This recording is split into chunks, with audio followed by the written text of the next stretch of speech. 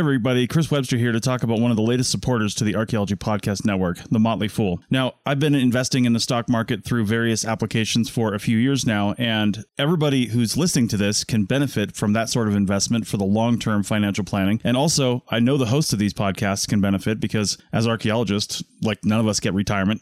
We all have to kind of fend for ourselves. So investing in the stock market is a good idea, but not everybody can do it. And look, we get it. The market is complicated and confusing, and to many of us, it simply doesn't make sense. In fact, where do you even start? Take all of the guesswork out of it with the Motley Fool Stock Advisor. The Motley Fool has been around for over 25 years and has been spot on in recommending some of the world's most important companies before they hit the big time. I'm talking about Amazon, Tesla, Netflix, Starbucks, all before they exploded in value. With their easy to use and super informative service, Stock Advisor, you could join the ranks before they potentially find the next big thing. After all, their average stock recommendation is up over 400% as of April 10th, 2023. And no need to be intimidated by financial jargon or market complexities. As the name suggests, these guys don't take themselves too seriously. Now, finances, that's a different story. Their friendly and relaxed approach has helped over 700,000 people move closer to financial independence, all while beating the market and having fun. New members can access Stock Advisor for only $89 for their first year, a full $110 off the full list price. Don't sit on the sidelines and think about what could have happened. Visit fool.com/APN to start your investing journey today. That's $110 discount off of $199 per year list price. Membership will renew annually at the then current list price. So again, check the link in the show notes of this episode. You're listening to the Archaeology Podcast Network. This is the CRM Archaeology Podcast. It's the show where we pull back the veil of cultural resources management archaeology and discuss the issues that everyone is concerned about. Welcome to the podcast.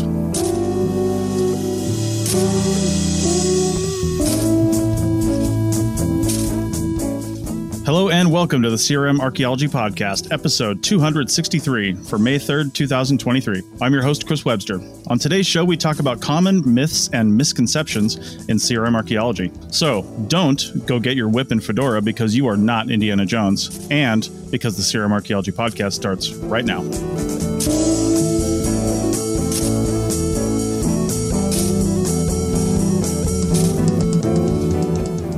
Welcome to the show, everyone. Joining me today is Heather in Southern California. Hi, everybody. Andrew, also in Southern California. Hey, guys. How's it going? Doug in Scotland. Hey, everyone. And I am also in Southern California. I'm currently in Palm Springs. Hot Palm Springs. It was 106 yesterday. It's supposed to be 105 today. And it's garbage. But our air conditioners are killing it. So there you go. I man. think we're like in the high 40s at the moment. I'm trying to do like the conversion. Yeah.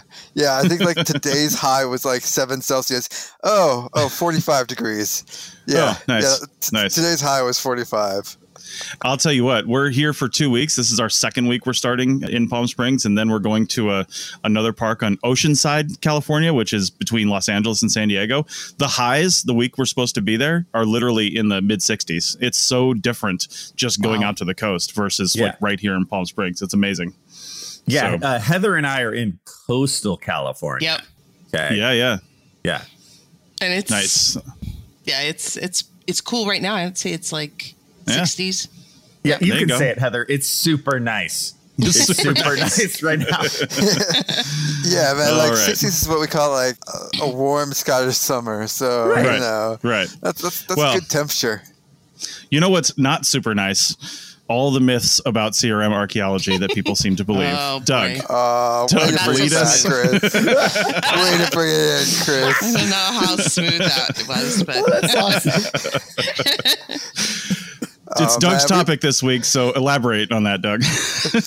Yeah, so the topic is like, I don't know, we could call it myths, misunderstandings, but it's not like 100%, but there's certain myths out there about like professional archaeology that just are completely not true or only partially true. Like there'll be some truth to them, but it's those things that like just sort of won't die. Those ideas about what we do and how we do things that are just not connected to reality or only partially connected to reality. So that's the theme of this episode. And I guess it's your guys' like biggest pet peeves on those areas of sort of myths that exist that shouldn't exist in archaeology.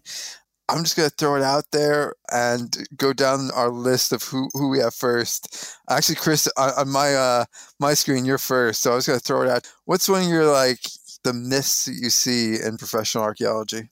Well, I mean, I've got quite a few based on like leadership and things like that, but I'll start with one a little lower down the totem pole for when you're first getting into the field. But archaeology is all about Indiana Jones and excavating, right? It's exciting. It's digging in trenches and units and finding stuff all the time. It can be that, but it's just simply not for a lot of places, right? There is a lot of times in CRM archaeology where you don't find anything. I've been on lots of projects where it was just miserable. It was hot. It was humid. I'm specifically thinking about you, Georgia, but it was hot, humid. You're just like you're macheting through briars and finding literally nothing. Like you're macheting for 30 minutes to get to your next shovel test. You do that shovel test. It's garbage. There's nothing there. And then you move on, right? And it is just absolutely annoying. Now, I'm not a very good example of this because my first, I think, 2 years in CRM, just by luck of the draw, I wasn't even searching for this. I was just applying for everything I could. My first 2 years was like all excavations. But then I did like 8 years of survey with some excavations, in between there or more. So it was weird that it was all excavation. But I guess where that goes is it depends on where you want to work too. If you work on the East Coast, you're more than likely going to do more excavation. You're going to do a lot more shovel testing, which is excavation in its own right. But the excavation you would think of, the large scale block excavation, you're going to do more of that on the East Coast because there's less opportunity to move things when things are found on survey, right? So they either have to abandon the project, the developer does, or they have to dig it up. Those are your only two options. You don't, like out here in the West, you can just move the little push pin that is the pipeline and then put it around a site, right? And then you got to survey that whole area now. But you can get around some of the big stuff without actually digging it up. So that happens out here, at least in the desert West a lot. I'm sure California and the busier parts of California are similar in that there's little opportunity to move things. So there might be more excavation in those areas when things are found, especially with paleontology being a factor as well. But anyway, that was one of the myths I thought of is you come out of school and you're reading about all these excavations. You don't read about miles and miles of boring survey or exciting survey. It can be really fun. That's the other thing is, I always said that your worst day in the high desert in Nevada where you don't find anything is just an awesome hike where nobody's been for 100 plus years, right? And it's just, amazing scenery and it can be really cool from that standpoint. But when you do it 10 on, 4 off all day long and you don't find anything, it can start to wear on you professionally, right? You're just like, what am I even out here for? You stop looking at the ground sometimes and you're just like hiking at that point. I mean, everybody's done it. So it's something, but that's what I'll start with. Yeah. I mean, we're somewhat similar over okay, not quite the same, but like in the UK, like something they don't teach you is, so you do a watching brief a lot of times. So you don't usually have to do shovel test pitting. You get out like a JCB and they scrape away a pattern throughout the area and you just look at a machine slowly tilling away the land, hoping to find something. Mm-hmm. So a lot of people do end up on excavation because that's monitoring. You only need 1 to 2 people depending on where the site is and what's happening. But like what they don't teach you is, that you might go like several months of looking at a machine dig a hole and find absolutely nothing. And it actually can break a lot of people. Like I know I've known more, obviously not like a good sample and not statistically sound, but I'm pretty sure I know more people who've left archaeology because of the boredom of that than like anything else. Like it just breaks you after like 8 weeks of being out in the rain and the cold and watching a machine dig a hole. And I'd agree with you. Yeah. Brown dirt. Yeah, I've seen that like in action. I've seen people like break, like doing that. And I think we can all understand that. And the other thing that happens is not only do they break, but they also just start to see artifacts everywhere because the human mind has to. I was just going to say that. Yeah.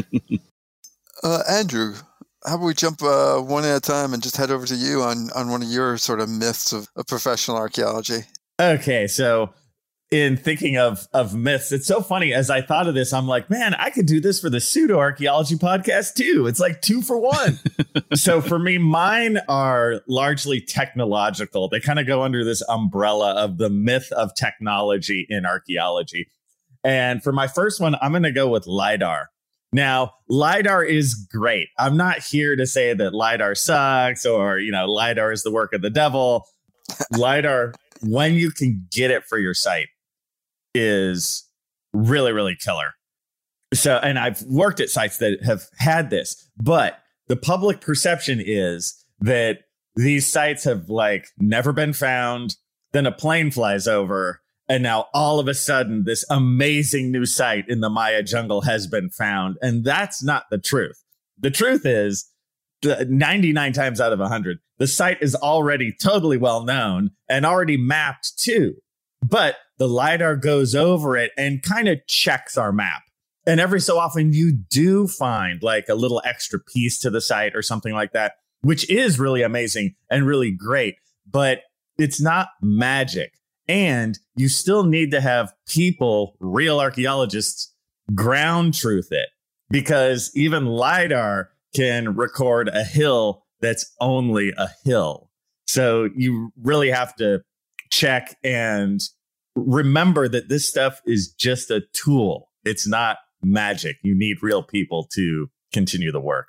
I might expand that into you're again coming from school, right? So even if you're coming out of a master's degree, you've gone into this little bubble of here's how things should be done. But coming out of your undergrad, you might hear about all these these really great technologies that we do have as tools, but you're probably not going to use or see any of those in CRM for the most part. Oh, great point. Yeah. I mean, you may use them. It depends on the company that you're working for and sure, and the type of project. I mean, LiDAR, I think is very rare, at least in the United States. Where it is more popular now is in Hawaii. Oh, yeah. Because there's a lot of limitations. First, topographical terrain limitations, but also limitations in where you can even go and where you can dig. And so we're finding that we have an office in Hawaii that LiDAR is used more and more now, and not just for archaeology, lots of other biology, geology. And so LiDAR, I think it just depends. And remember also, LiDAR costs money. It's not just... and so if you have a small CRM firm, they're looking at their return on investment. It doesn't make sense. Although that stuff is coming down dramatically. There's $3,000 to $4,000 drones with LiDAR included. And it's not super great LiDAR. It's going to be close in LiDAR, but it's LiDAR nonetheless. It depends on what you need. But that stuff is kind of coming down. And that's actually, you can go even less. So you can get off your shelf commercial drone, maybe around 1,000, and then you can get LiDAR you could just attach to your drone. Again, not super great, but getting you're there. Doing a small site, and that's $150, $200. For actually a quarter of the price you were quoting there, Chris. You could probably get something that can do maybe 500 square meters in a Passover, or probably actually more. It depends. And, it all comes down to resolution and stuff. And you'd want to go slower to get more points and stuff like that for better. Because if you're paying 150 for LiDAR, you're not paying for great LiDAR. But, But the other thing that you have to think about is it's not just about getting the data. You have to have somebody who knows what they're doing looking at it. Exactly. And that costs money too, So with smaller companies, as exciting as it is and fun to use new tools and useful sometimes, it's not, again, it's the return on the investment. For a small company, it doesn't make sense for them. But that's actually two skill sets too, though, right? It's the person to, if you're doing it in-house with a drone, it's the person to fly the drone adequately with the right search patterns and things like that to get the right coverage, especially for something like LiDAR and photogrammetry and things like that. You can't just fly transects. Yeah, and you have to be certified, of course. Yeah. Yep. And then somebody, which could be somebody completely different, to actually do the analysis. But building off our last episode, I'm going to tell Doug that pretty soon, I'm going to say maybe next year, Doug, I'm just going to go whole in with it. I'm going to say you're going to tell ChatGPT to go LiDAR your site, and it's just going to launch drones from an Amazon facility. Man, and it's going to... Chris, well played, man. Well played. That was great. Well played. Listen, if we just put LiDAR on all the Amazon delivery drones that are going to be coming out, then we could just get the whole area LiDAR for free. That's an idea. Even though that's a joke, that was one thing I also wanted to bring up is even though LiDAR is super expensive, as time goes by, there's just going to be more LiDAR maps. So small companies might just use a LiDAR map that was produced like 8 years ago. For sure. So there will be more of it no matter what.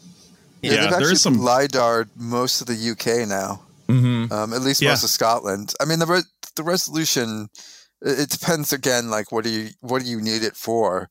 But it's actually pretty decent resolution. Yeah, it's usually pretty damn massive good. chunks of the area done now, which used to cost a small fortune.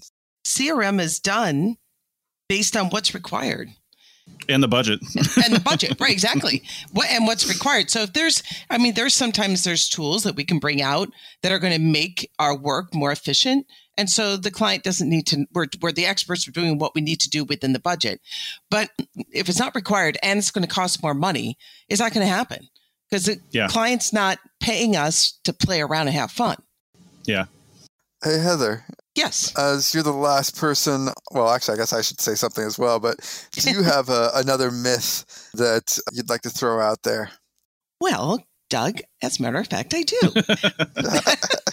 or myths? I imagine you have several, Heather.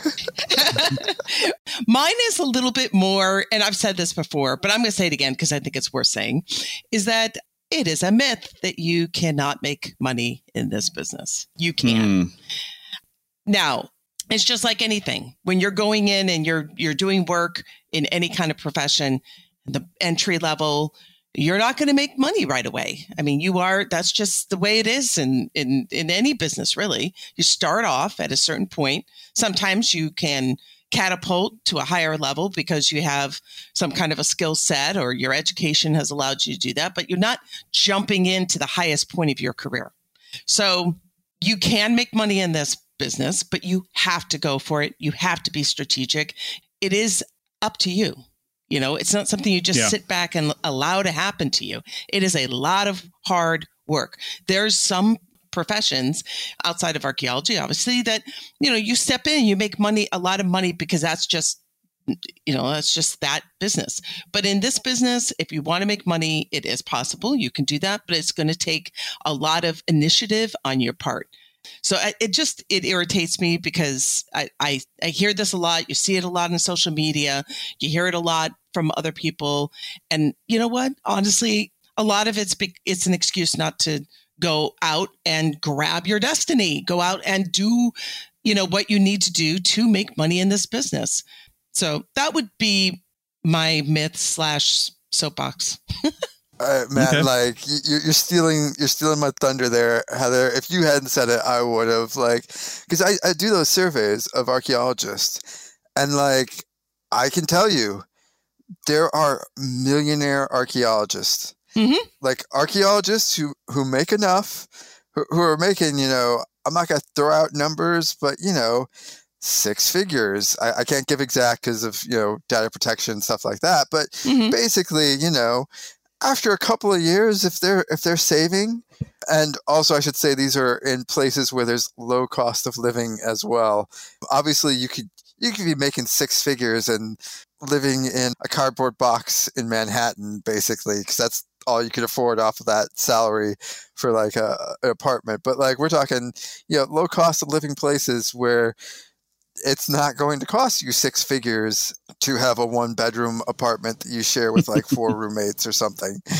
I don't know. You guys are in California, so I'm sure you kind of know all that stuff. But yeah, man, it's a range. And as Heather said, and actually, to be honest, starting out is a bit rough in that we usually require a degree. And so for the money you get for a degree, it's not great. But honestly, it's still well above minimum wage in most places. I mean, you could maybe compare minimum wage in California versus you might be making less of that in like, I don't know, Alabama or something, but you'll still be making more than that the minimum wages in Alabama. It's not great money, but it is still heads and shoulders above. And I get so sick of people on like social media who be like, oh, I could leave archaeology and go bag groceries and make more money. And one, you can't. And two, usually the people that say that couldn't actually handle a job like that. Yeah. But man, it's it's also as far as, again, return on investment, it's also, there's it's not a job that requires you to get a degree from a expensive university. So yeah. All right, guys, let's take a break now because we've got, I'm sure, a lot more to talk about in segment 2. Back in a minute. If you own a vehicle with less than 200,000 miles and have an auto warranty about to expire or no warranty coverage at all, listen up. CarShield has a low-cost month-to-month vehicle protection plan that covers more parts than ever. Visit carshield.com/audio to find out how you could pay almost nothing for covered auto repairs. Drivers who activate this vehicle protection today will also receive free roadside assistance, free towing, and car rental options at no additional cost. Get your free quote today at carshield.com/audio. That's carshield.com/audio. Waiting on a tax return? Hopefully it ends up in your hands. Fraudulent tax returns due to identity theft increased by 30% in 2023. If you're in a bind this tax season, LifeLock can help. Our U.S.-based restoration specialists are experts dedicated to helping solve your identity theft issues. And all LifeLock plans are backed by the $1 Million Protection Package. So we'll reimburse you up to the limits of your plan if you lose money due to identity theft. Help protect your information this tax season with LifeLock. Save up to 25% your first year at LifeLock.com/aware. Welcome back to the CRMArch podcast, episode 263. And Doug, I think it's your turn to go. So I'll call you in for this one. It's your show.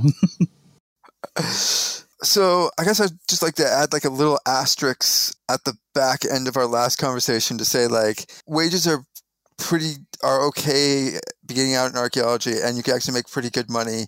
Though if you're teching it up, your problem is actually not so much the money you're paid, it's the getting constant work is the harder part.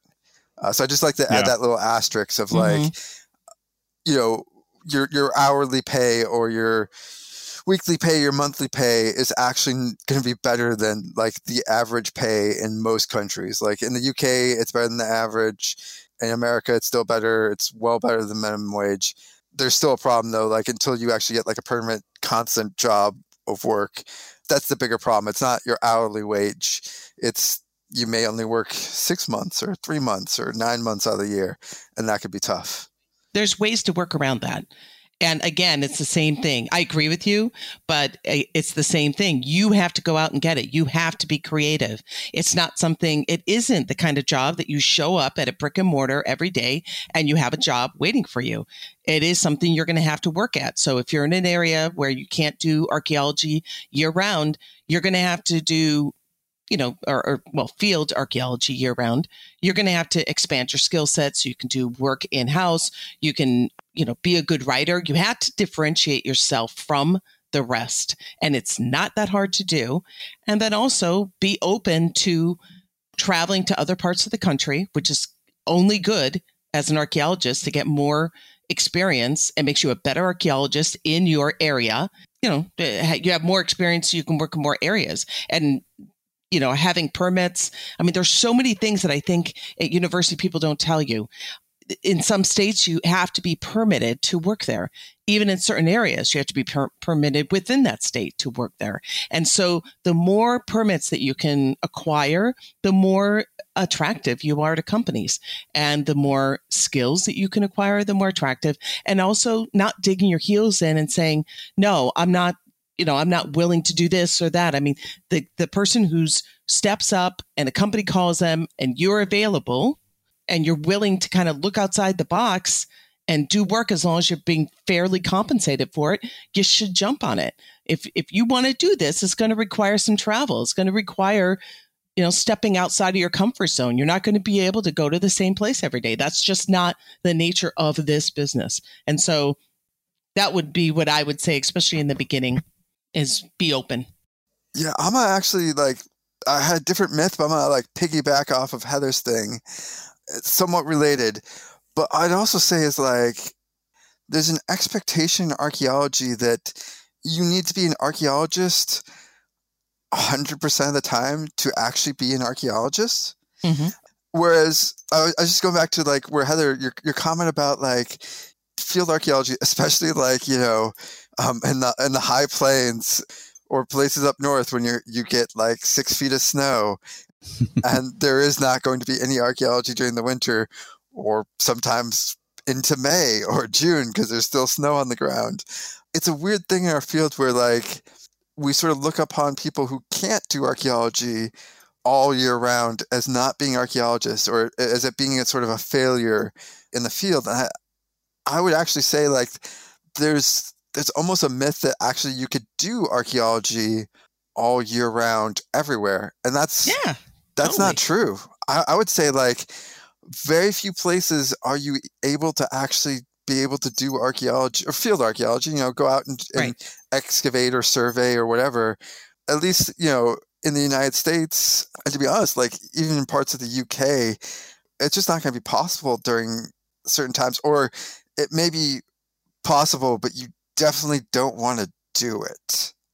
I thought you were going a different route with that because I agree. Obviously, the field is limiting in certain areas with weather, but I thought you were going the other way and just saying that it's a myth that archaeology requires you to be in the field. Because there's so many other aspects of archaeology outside of the field. That's what I was going to say. That's a myth. Yeah. Yeah, for sure. Take it up, guys. Run with that as well. But, yeah. Building on that, I watched an interchange on, I want to say Archaeofield Techs on Facebook or something like that. Somebody, I can't even remember what the conversation was about, but Tom King jumped in. And he's getting more and more cantankerous as he, as he gets older. Wait, but has he reached maximum cantankerousness? Oh, I don't think there's a maximum for Tom King, but he jumped in and somebody was talking about they have a bachelor's degree and I think the conversation was she was saying she's tried for several years to get jobs. She's got little things here and there, but in reality, she's going to have to go find another field because she just can't do this anymore. And Tom King jumped in on one of the threads of conversations, basically saying that she's not an archaeologist yet because she doesn't have a master's degree. And like he's basically saying you're a field technician. Okay. Now when you become an archaeologist. I know, right? I know. So anyway, this is the Tom King sad trombone. Yeah.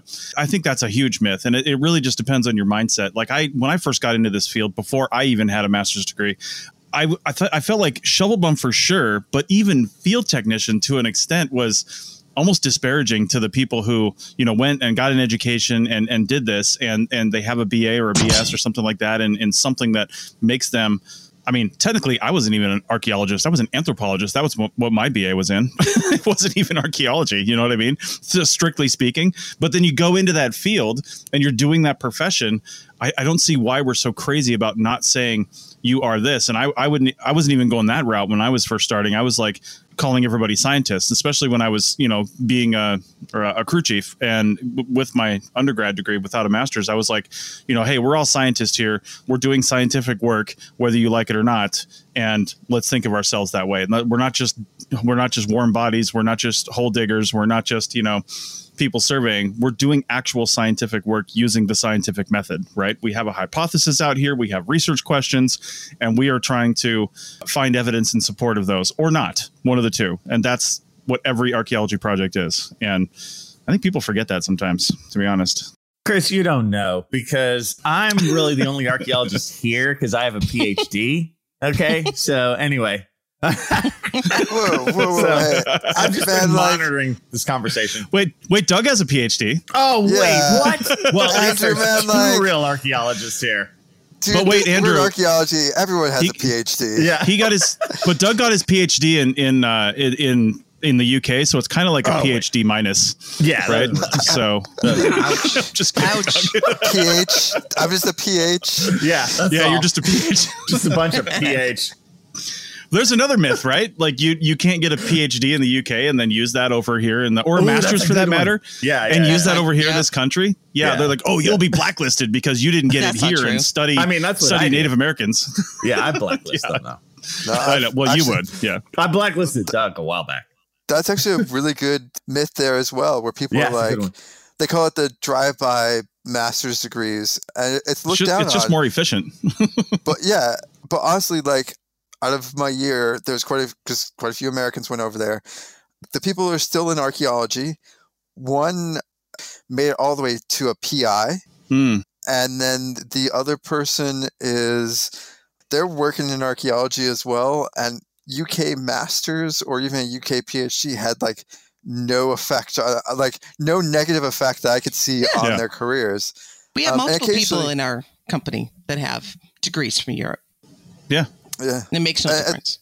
At the most, like sometimes for like you might need to pay like an extra couple $100 to get a certificate that like certifies it so that it can count for maybe some government level something of regional or national level accreditation of a university. It's something very silly, but that is only, I think usually I've only heard about that needing that for federal. Most of the time, people just I would be shocked. Have a degree. I would be shocked if they required a U.S. degree. I mean, you can get a medical license in this country with a degree from Mexico. You know what I mean? Not to disparage that. I'm just saying there's a lot of people that do that. There's a lot of Mexicans that come up here with, degrees in various things in the medical profession. My brother-in-law is one of those. He's a dentist, and you can do that. Why would archaeology be any different? I mean, I'm saying it isn't. I've just never heard of it, right? So well, I think that there could be an argument, although I don't think it's true. But why? Let's say if they were to do that for the same reason why you have to permit in certain areas, because archaeology looks different. Archaeology is different in different parts of the world. And sure, so.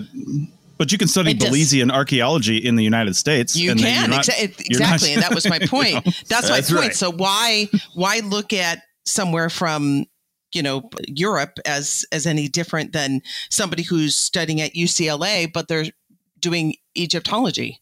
I mean, it's just Egypt. Somebody I used to work with a long time ago. Actually, I haven't seen him in a long time, but he got his master's and I want to say PhD as well in England, I think it was. But he was studying these.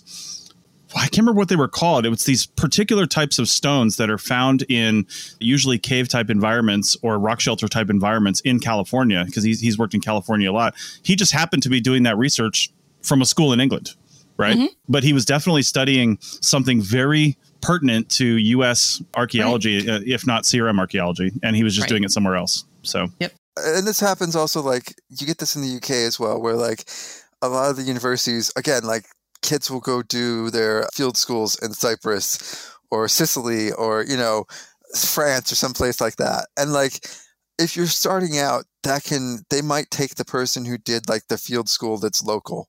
And I think that this is pretty true for like anywhere in the US, but like as soon as you have a little bit of experience, it doesn't matter anymore. That's what counts. Like there's a vague thing of like, if you had zero experience and you're going for a job and there's you and another candidate and that other candidate has a field school in like, I don't know, Wyoming, and you're going for a job in Wyoming, they'll probably choose the kid who has like a little experience in Wyoming. Maybe. Or they could also like, you never know, they could like know the field director of that and be like, oh, they know nothing. We're never going to hire anyone who's ever gone to that field school. So like, there's all these little random things that are going to be probably have a bigger impact. But as soon as you have that experience in that area, what you did in your degree means less and less. I don't know, like I'd say after you get your degree, the moment you've like stuck a trowel in the ground or a shovel or something like that, your paper is almost worthless. It's not, because you need like, permitting and stuff like that. I mean, is that sort of a myth there? Is that like actually a degree makes much of a difference beyond like you need them for certain permits and stuff like that? We had, somebody from our staff on the show once, Linda Cree, who is, and it's actually one of your points, so I won't steal your thunder, Chris, but later. But she is a prime example of how, you can not fit the stereotypical role of a leader in archaeology, or somebody who becomes successful in archaeology without all the bells and whistles that people say and that you have to have. And I don't think that people necessarily have to have everything. When you start working in this business, that is what's going to give you the credibility. And so, yes, you need to have degrees. It is a little frustrating because there are times where she could write a full report, and without my assistance whatsoever, we always senior review everything, but and she's capable of senior review as well. But that report can't go out with my name on it, without my name on it, because she doesn't have, but those are limited as far as doing the work and being able, there's so many aspects of this business that requires a skill set that have nothing to do with archaeology, that if that person has those skill sets, which unfortunately a lot of archaeologists don't, part of it, common sense, business acumen, all these leadership qualities, if you have those things, you just have to be able to show them. You have to show what you got. Yeah, and I want to bring up a lot of stuff around that in segment 3 for sure, but maybe we should go to Andrew for the last one. Nice light myth there on technology. Yeah, on my technology rant. Another one that it goes very close to LiDAR is ground penetrating radar. The idea that ground penetrating radar, all you do is like turn on a machine and it looks under the ground and you can see everything. You just like roll it's a not box. like that. Right. Oh yeah, no, actually no. It's so funny. You look at this screen and you're like, is that anything? What? And I think like movies like Jurassic Park, they actually have that in the beginning where they have this ground penetrating radar and you can see the like Tyrannosaurus perfectly under the ground. And the general public, especially, nobody's going to realize that it's just these like funky little like blobs hills on a screen. Yeah. They're hills, basically. They're parabolas, inverted parabolas. So in my experience, it's a lot of hype. And I'm not saying it's worthless, but it doesn't return nearly like you think. In certain circumstances, it's very helpful when it comes to burials. We're talking about like full burials. That is definitely helpful. If you're looking at trying to find something, what I think is it truths things. When you think something is there, it helps you identify maybe where it is. Like if you think there's a privy somewhere, it's somewhere, but you're not quite sure where it is. Or, there's a foundation somewhere, but you're not quite sure where it is. Or burial. Yeah. That's where it's helpful. But it's not the end all be all. And you're right. And you have to have the skill set to be able to analyze what it is that you're looking at. Yeah. And notice you listed really big things. You know what I mean? Like, okay, we're looking for this big in terms of any kind of fine grain, approach. It just, in my experience, which is limited, it was, it's a lot of work for not that much return. I found that with most geophysics, like magnetometry, resistivity. Yeah. Like, I kind of feel like you get the map and you look at it and you're like, oh, there could be some stuff there. And sometimes I kind of feel like we run into a trap of where we try to make it's almost was it Rorschach? What are those ink blob? Rorschach. Yeah. I almost feel like, at least for me, why we do geophysics for anything, and it doesn't matter what type it is. I feel like it's that where you're looking at it and you're like, it's a blob, and you're like, yeah, that's a ditch there, or and then well, it really takes a skilled analyst, right? It takes a skilled analyst, somebody who's seen these things before, to say, I know what the signature of this thing is. My friend Dan Bigman, who runs Bigman Geophysics, that's what they do. In fact, they've gotten almost away from archaeology because so many other industries need their GPR skills for like finding pipes under highways and stuff and utilities locating and things like that. And his people they've seen 1,000 of them. They're just like, oh, that crazy little parabola, that's a pipe that's 6 inches wide, right? Like they just know that because they've seen so many of them. But you need to know the baseline too. You need to know what you're working with, and for sure, there's a lot more to it than just sticking the machine on. I've seen beautiful pictures where like magnetometry, where like you see the outline of every building and every ditch, and it looks amazing, and you're like, but I just personally have never experienced it. Like every time, doesn't matter what it is, it just blobs. And even after we excavate it, where we think something is, it's not there. But also, like, I'm in a part of the world where it doesn't work as well because high volcanic rock, so it can really mess up. Yeah, it's not a great place to try to do geophysics, unfortunately. All right, well, we're going to end this segment, but I'll just say, if you don't know anything about geophysics and you're listening to this, just take away one thing. It's for finding features. Not anything else. You're not going to find individual artifacts with shallow geophysics. You're going to find features. That's basically it. All right. So let's end this and go on to segment 3. Back in a minute. For the ones who work hard to ensure their crew can always go the extra mile, and the ones who get in early so everyone can go home on time, there's Grainger, offering professional-grade supplies backed by product experts so you can quickly and easily find what you need. Plus, you can count on access to a committed team ready to go the extra mile for you. Call, click Grainger.com, or just stop by. Grainger, for the ones who get it done. Welcome back to the final segment of episode 263 of the CRM Archaeology podcast. And I got a couple of myths here that are related to advanced degrees, typically a master's degree, because I would say most people don't go on to PhD, primarily because you don't need it. That doesn't mean you can't get a PhD and be in CRM. There's quite a few people with PhDs in CRM, but a lot of people will stop at the master's level. So I'll just talk about that real quick. First off, a big one is you can't get married and or have a family in CRM without having a master's degree. And really what I mean by that is you can't have a family or get married or whatever, have a partner without having some sort of permanent job where you're, 9 to 5, Monday through Friday, because typically, maybe this is another myth, that's what a master's degree gets you, right? Oh, I had a master's degree, I never have to do field work again, right? I'm going to sit at a desk and have a normal job. I mean, that's kind of true sometimes, and it's probably more true than it is not. You're going to spend more time at a desk probably, but you're more than likely also going to go in the field. But you can have a family. Heather is a good example of that. Doug's a good example of that. I'm a good example of that. I don't have kids, but I met my wife in CRM and we made it work. I wish Bill was on this show. Bill has lots of kids and a wife and has been successful in his CRM career and is now a professor at Berkeley. So Andrew too. And Andrew too. Yeah. I think if you want to make it work, you can make it work. It just requires some flexibility and some logistics for sure. You have to have good management of your time, your quote work-life balance and things like that. And you might have to hunt around for the right position as well. But I think it can be done for sure. Man, Chris, that just sounded like a humble brag by you the whole time, being like, yeah, so you guys have kids, you have kids. I don't have kids, but suckers. Exactly.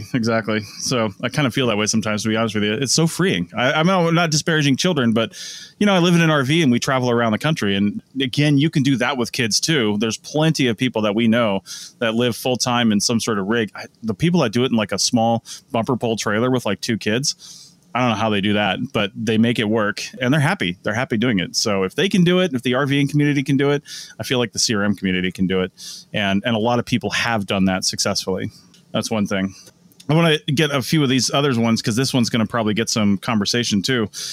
This is such a common one that I feel like field technicians think when they have a crew chief or a project manager or somebody that does have a master's degree, or maybe they don't even have a master's degree, they're just in a leadership position over them. And people with master's degrees or people in leadership positions, this is the myth, should know more than me. Now, while that's probably kind of true because they're probably in that position because they've either been doing, something either at that company longer, or maybe they haven't. I mean, there's plenty of field technicians who don't want to lead that have been doing this for 20 years. And there's somebody who's been doing this for 5 years that's now a crew chief, right? You're never going to know more than that field tech that's been doing this for 20 years. You're just not. You might have a bigger piece of the overall picture because you're in that position and you've been told more about that particular project or whatever you're doing. But the simple fact is, from a skills standpoint, you don't necessarily have to know more than everybody who's working for you. You just have to be able to manage them and their skills and get the project done, or your aspect of the project, on time and under budget is the hope.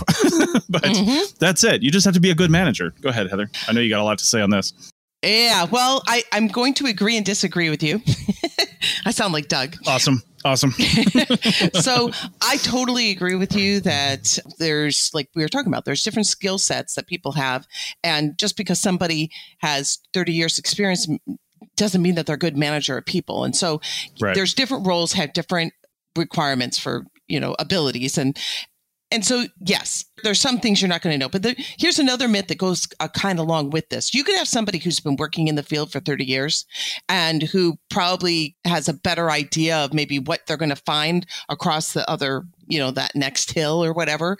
But they don't know anything about a research design. They don't know how to make a research design. They don't know how to put together a work plan. They may not know how to do certain types of analyses. You can have people that are coming straight out of college that have learned certain things that are very valuable. And so this concept that, I've been in the field for 30 years and this younger person with a graduate degree, or not even a younger person, but somebody I haven't seen before with a graduate degree, they don't know anything because they don't know how to hold a compass and walk a straight transect. They don't know anything. And I know more than they do. That's not true. Everybody has their role. We need to respect each other. This concept where we're always like comparing and I'm a better archaeologist. Our field is so cannibalistic.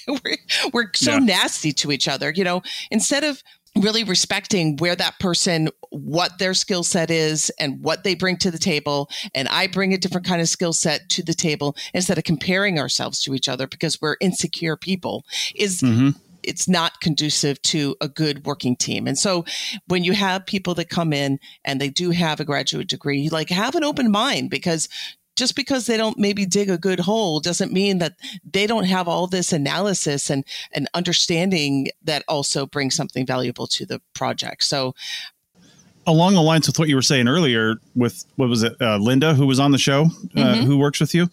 Another friend of mine who I'll leave him anonymous because I didn't ask him if I could use his name, but I was asking him about this when this topic came up and he sent a couple of things over. And one of them just mentioning that a friend of his has no master's degree, just experience. A lot of it was hired as an assistant PM, so project manager, and working mostly remote at a very good salary is what he said. So, going along those lines, experience can get you somewhere. And, when I was saying, the person who has the master's degree over the top of you that might be a project manager, field director, even crew chief or something like that, should know more than you. That also goes kind of the other direction. You don't have to, I guess, have that sort of degree in order to be in those positions. And you shouldn't be seen as less than because of that as well, right? You should just be, judged on your merits. Just be respectful of each other. Yeah. Have an open mind. Go into the field and say, instead of saying, I am the most experienced here, or I don't know anything because everybody else is more, just walk in and say, okay, what can I bring to the table here? How can I help?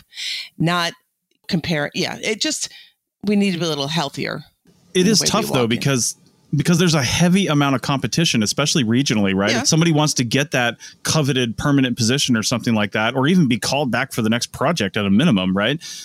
I mean, there's a lot of competition and you've got to try to stand out. And some people just don't do it in a tactful way. You know what I mean? Stand out. I don't think they're realizing. Yeah. Just focus on, and we're probably going on another tangent here, but just focus on being the best archaeologist you can be. And that will settle its stuff out. Things are going to happen. People are going to get positions that you should have gotten. That's life. It happens. Yeah. Just for sure. Stay on that narrow road, or that road of, doing the best that you can personally. And right.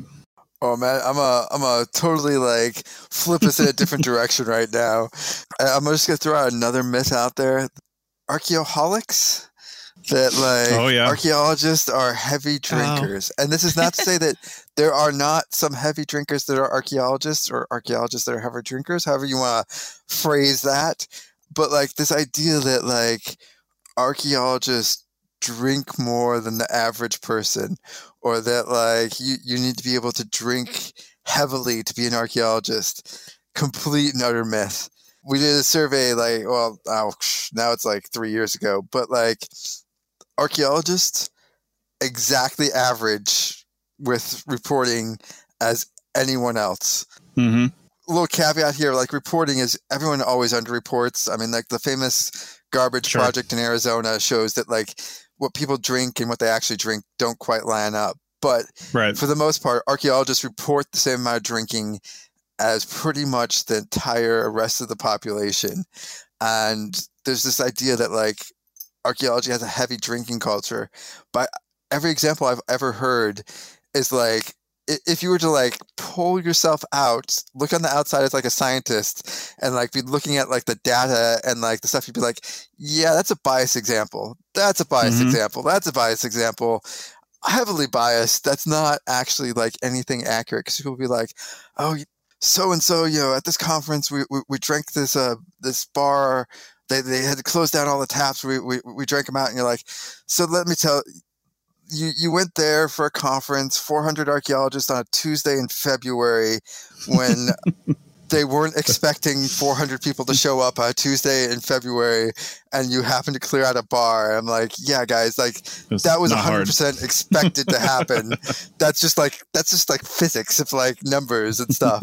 That's not like proof that archaeologists are heavy drinkers. It's just how those things go. So I'm gonna throw that out there, that like everything I've seen, and actually the hard data says that like archaeologists don't drink any more than anyone else, which I'm pretty sure like cuts people pretty deep. Like that's a hardcore like identity thing with archaeologists, is like, we must be heavy drinkers, you must be able to drink, and actually not true at all. I think where that might come from is the situational times when that might actually be, it's not true. It's situational. Like your average person may drink more at a wedding reception, for example, you know, everybody, you know, but that's a situational thing. But archaeologists just have a lot more of those situations where you might be doing that in certain circumstances, like a conference. You're at a conference, you haven't seen a bunch of people that you see maybe once a year or just at conferences, and maybe you're going to live it up, you know, one night at a bar, and that's going to be it, right? But that's going to be what a lot of people have as an impression of you, because that's literally the only time of the year they see you. And every time they see you, you're drinking heavily at a conference. But maybe that's only 4 times a year that you drink heavily, right? And then the other one is, that I've definitely seen anecdotally, is on long field projects, where not even long ones, but especially in the beginning when people just get to know each other, there's often the tailgate, have a few beers at the end of the workday in the hotel parking lot. And there's usually a few people, and I would say it's often a lot of the younger ones, or the ones that are newer in the field, younger in that respect, that just have a hard time treating this as a real job and not seeing the fact that every project is a field school. You know what I mean? When you're first starting out, every project seems like a field school. You meet new people, you're in a different area, you're in a different location, and you don't treat it like a day-to-day thing. And you might just have a drink every day, not even to excess, but you might drink every single day with everybody else back in the tailgate of the truck in the parking lot, right? That could be perceived as heavy drinking, but I think it's situational, and people get out of that. So I don't know, Andrew. Yeah, I'm glad that the data says that. And I am super sick of the sort of drinking culture of like, dude, we drink so much. We are so badass because we drink.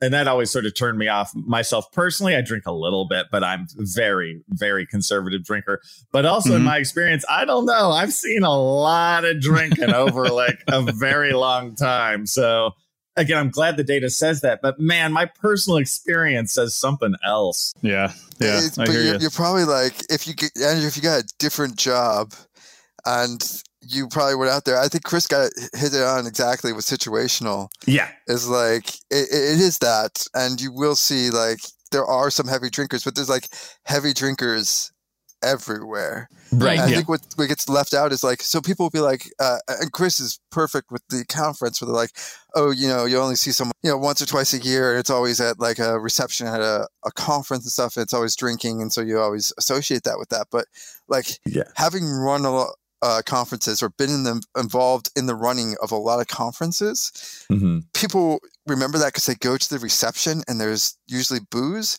but actually a significant amount of people don't actually go to those receptions and don't drink. Like, but you never see that. That's how you're not socializing. Yeah. I mean, like with the conference I ran, like 40% of the people did not go to the drinks. And I've seen it other places as well where I have access to the numbers, and it'll be like, yeah, 200 people are at this conference, and actually maybe like 100 or 120 actually show up to the reception to drink. Right. And so like when you're there, of course, everyone's drinking, but like a lot of people, you know, just don't drink or don't want to drink that time, or, you know, there's a lot of stuff that just people don't see because of the situation. Yeah, I think Chris's word of situational, you know, I think that is true, because it's like if you've been living in a hammock for 2 weeks in the middle of the jungle, when you come into town, yeah, you're going to have a drink, you know, and I guess I've seen a lot of that. And everybody in that town thinks every time this person comes into town, they drink to excess, right? But it's like once every 2 weeks. That is exactly right. Yeah. All right. Well, we only have a couple of minutes left. I don't know if we have enough for this, because I've got at least 1 or 2 more. Maybe we can just go around without too much discussion and just say some of these myths and have our audience think about it maybe in post, and perhaps these can be fodder for other things. So I'll kick it off real quick, and then I'll throw it around the room. A master's degree will make you a leader. That's a common myth, right? Leadership skills make you a leader. Leadership training makes you a leader. Not necessarily having a master's degree just makes you a leader, or being a crew chief for that matter. It just doesn't do it. Heather, do you have one? Yep. That boilerplate, specifically background contexts, do not need to be updated. They should be regularly updated. Yeah, it's called boilerplate, but you have to look at it. Yes, and it should be up. I see this a lot in peer reviews where people do not update their background contexts either to new theories, new discoveries, and then also customizing the back end of it. So the further along in a background context you get, the more customized it should be. So as you get down to the end of the background context, it should be more specific to your project area. And then those things really do need to be more customized based on your project. All right. Quick ones. Andrew, Doug?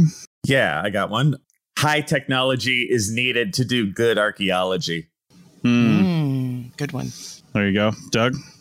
That the public is only interested in buried treasure. I know we get a lot of questions like, have you found any gold ever or anything like that? But I think that's more of just a not quite understanding what we do. So you ask a question like that, like, have you found a dinosaur?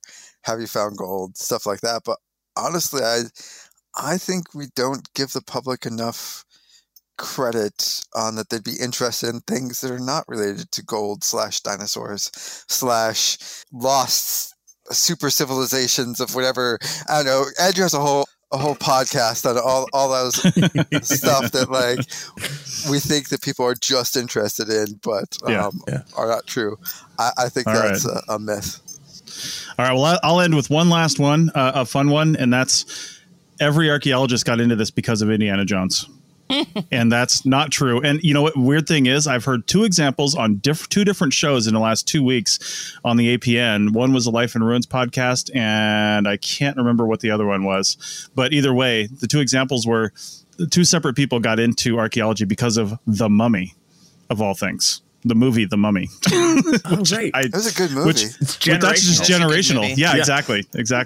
Although Indiana Jones 5 is coming out in July, and Steven Spielberg says it's great. It's the first one he hasn't directed. So we'll see. We'll see, because he did direct 4. But we'll go from there. Oh, God. All right. This has been a great episode. If you're listening to this, what myths do you have that we didn't cover? Leave those in, comments on the website. Don't leave them in a review, but leave us a review. That would be great wherever you're listening to this, Spotify, Apple Podcasts. But, wherever you see this, go ahead and tell us the myths that we didn't cover that you've commonly heard. With that, we'll see you guys next week. That's it for another episode of the CRM Archaeology Podcast. Links to some of the items mentioned on the show are in the show notes for this podcast, which can be found at www.archpodnet.com/CRMArchPodcast. Please comment and share anywhere you see the show. If you'd like us to answer a question on a future episode, email us. Use the contact form on the website, or just email chris@archaeologypodcastnetwork.com. Support the show and the network at archpodnet.com/members. Get some swag and extra content while you're there. Send us show suggestions and interview suggestions. We want this to be a resource for field technicians everywhere, and we want to know what you want to know about. Goodbye. Yep. All right. Yes, that right there, that sigh. That's what I live for. Oh, this will keep me going for months, Chris. For months. All right. Can you just get that sigh right there? Can you just put that on a loop for me? That's what I live for, man. That's what I live for with this. For everyone else, we'll see you in the field. Goodbye. I'm not even going to say the whole thing. Thanks for listening. See you guys next time.